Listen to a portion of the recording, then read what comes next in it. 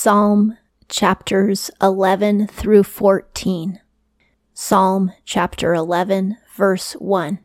To the overseer, that's the chief musician or the director, by David. So he wrote this. In Jehovah I trusted. How say ye to my soul, they moved to thy mountain for the bird. David is speaking to his critics, and he's saying, I trust in God, so don't tell me to run for my life. This could be during one of the times where he had to run from King Saul, or it could have been written during the time that he had to run from Absalom. But he's telling them that he trusts in the Lord, and he shouldn't have to run. 2. For lo, the wicked tread a bow. They have prepared their arrow on the string to shoot in darkness at the upright in heart. The wicked want to kill him in the dark. They want to conduct murder at nighttime, and they're going to use a bow in the dark. 3. When the foundations are destroyed, the righteous, what hath he done?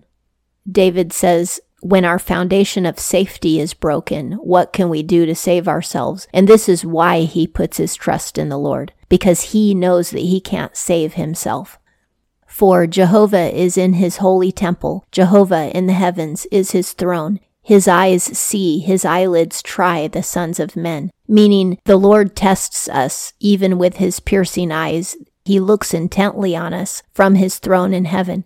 At the time that David was king, there was no temple in Zion. There was only the tabernacle. But David is speaking of his temple in heaven. David definitely had visions of heaven, because in this song, he's talking about seeing God's throne in heaven. And in future songs that we're going to get to, you'll see clearly that he definitely had visions of heaven and visions of Jesus on the cross.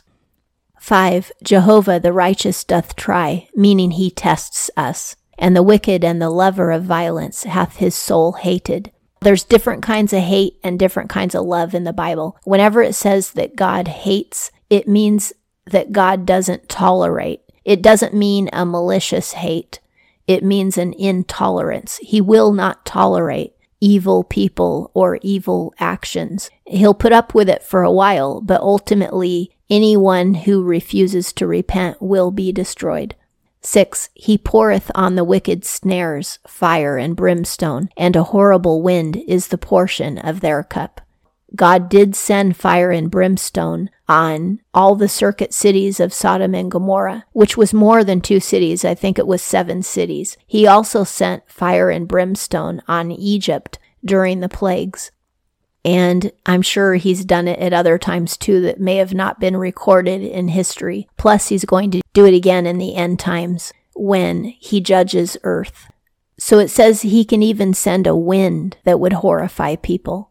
And that could be like a whirlwind or a tornado.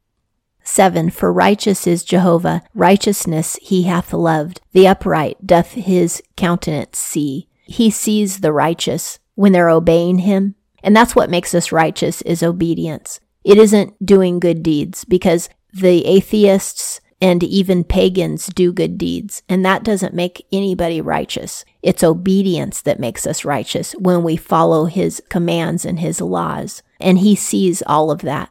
And that concludes Psalm chapter 11. Psalm chapter 12, verse 1. To the overseer on the octave. This song is supposed to be played on a certain note. An octave has something to do with the 8th note. This would be played on an 8-stringed instrument, but also has something to do with a perfect sound. It's like a double frequency. The internet says it's an interval between one musical pitch and another with double its frequency. I don't understand what that means, but obviously it means it's going to be very beautiful.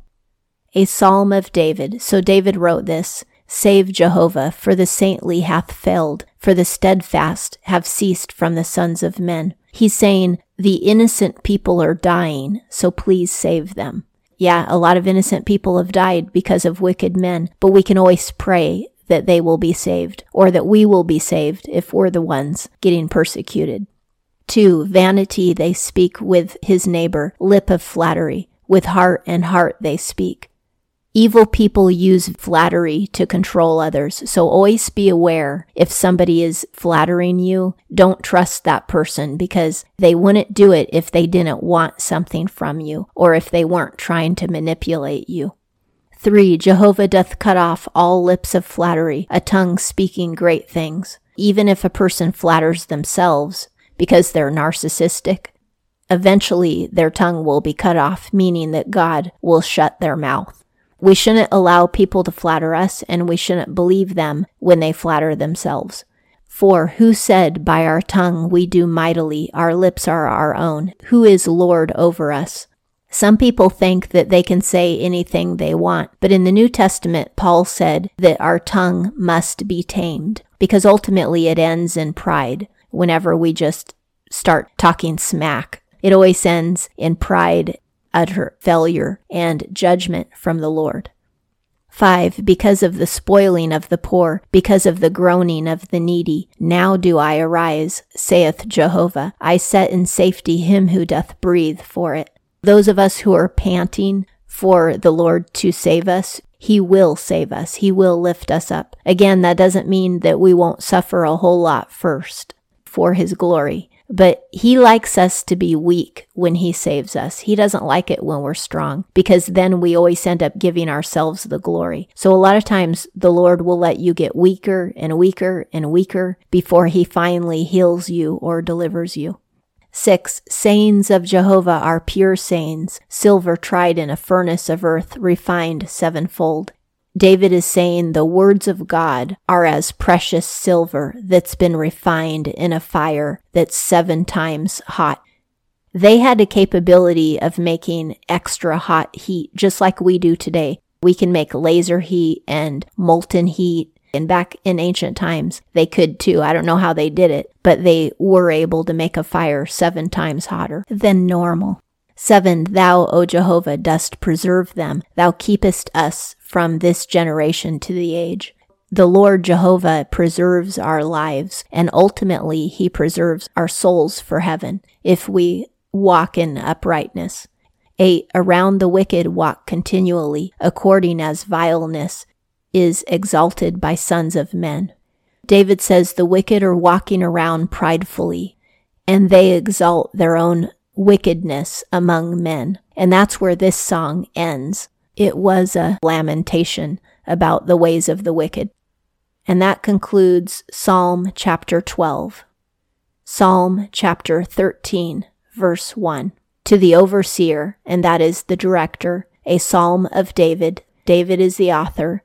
Till when, O Jehovah, dost thou forget me forever? Till when dost thou hide thy face from me? Haven't we all said that to God before? How much longer are you going to let me suffer? But we need to make sure that we're not saying it in an accusatory way, or in a blaming way, or in a hateful way. We need to understand that God has every right to let us suffer for as long as He wants, because it's ultimately for His glory and to work out His will. We can tell Him we're confused, we don't understand, we want to know why. We just can't demand that He answer us or that He do what we say. We should be thanking Him for our suffering, because when we get to heaven, we are going to laugh so hard. We're going to say, "Oh Lord, I didn't realize you were building me a mansion that whole time." And He'll say, "Yep, I was. The whole time you were suffering, I was building your mansion because you remained faithful in your suffering." And we are going to laugh. We're going to be so surprised, and we're going to be like, "Wow, God, I would like to do my life over 10 more times. If this is what I'm getting for it, I would do it 10 more times to be back in heaven with you."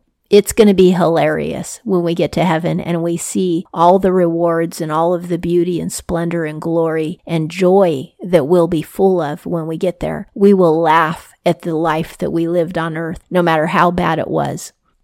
2. Till when do I set counsels in my soul, sorrow in my heart daily? Till when is mine enemy exalted over me? King David says, how much longer am I going to have to put up with my enemy laughing at me all the time and tormenting me, which happened with Saul. Saul repeatedly tried to kill him, and then later on, when he was older, his own son tried to kill him.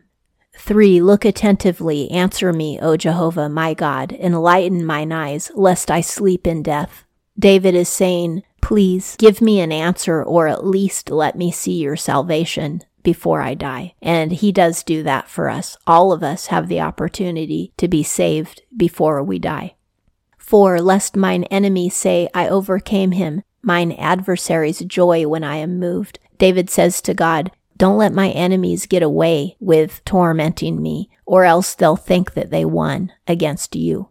Now remember, our adversary is Satan and the demons. It's those who we want the Lord to conquer, and we want him to save those who are practicing wickedness. We want those people to repent. 5, and I, in thy kindness I have trusted, rejoice doth my heart in thy salvation. We believe that the Lord is kind. We have faith in his kindness, and therefore we have faith in salvation. You know, when I was really young, I didn't believe that the Lord was kind. I thought that God didn't care about me because I kept trying to obey his laws, and yet I kept suffering all the time. I lost faith in his kindness, and that caused me way more grief. When I didn't believe that God cared, then I started making really bad decisions. So we need to keep the faith that God does care, or else we're going to cause our own folly, and we're going to bring more pain and suffering into our lives. 6, I do sing to Jehovah, for he hath conferred benefits upon me. Yes, there are benefits. Even in suffering, we have the benefit of eternal salvation, and we have the benefit of knowing that there's hope for us and that we can give hope to others with our testimony and telling others about Jesus. And that concludes Psalm chapter 13. Psalm chapter 14, verse 1. To the overseer, that is, the director of music, by David. King David wrote this. A fool hath said in his heart, God is not. They have done corruptly. They have done abominable actions. There is not a doer of good. David sees that he's surrounded by a lot of evil people, and he doesn't even find one person who does right. He sees that these evil people in his kingdom, they don't believe that God is existing or that God is watching.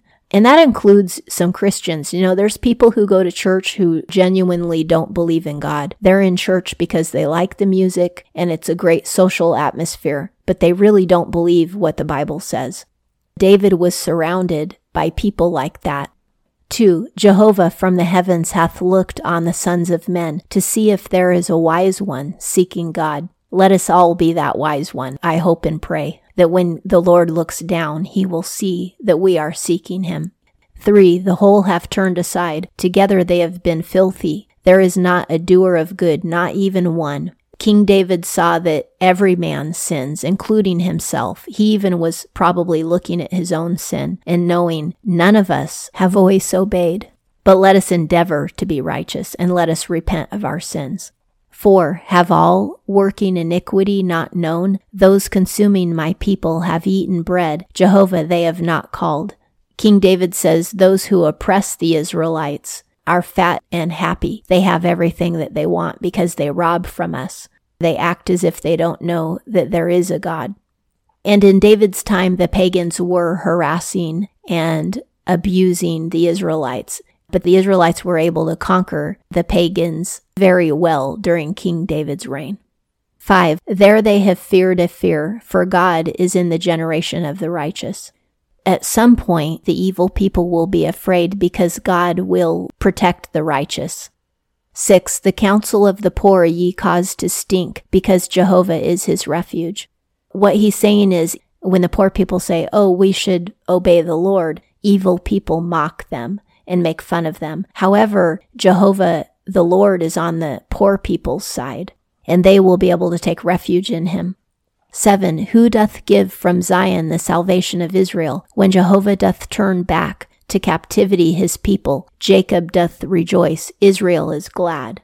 Jehovah did turn back to the captivity of his people, meaning that he sent his son on earth to die for us so that we can be forgiven and transformed, and so that his resurrection life can be in us and we can walk in righteousness and salvation. And that's how he turned back our captivity. We're no longer slaves to sin once we receive Jesus in us And once we repent of our sins, we don't have to walk in sin anymore. We're liberated from the bondage of sin, meaning that we aren't compelled to sin anymore. We can now make a choice to obey the Lord because all those demons have been expelled from us, and we now know how to die to our own will and walk in faith with Jesus alive in us. Those of us who are born again are no longer captives to sin. And that concludes Psalm chapter 14.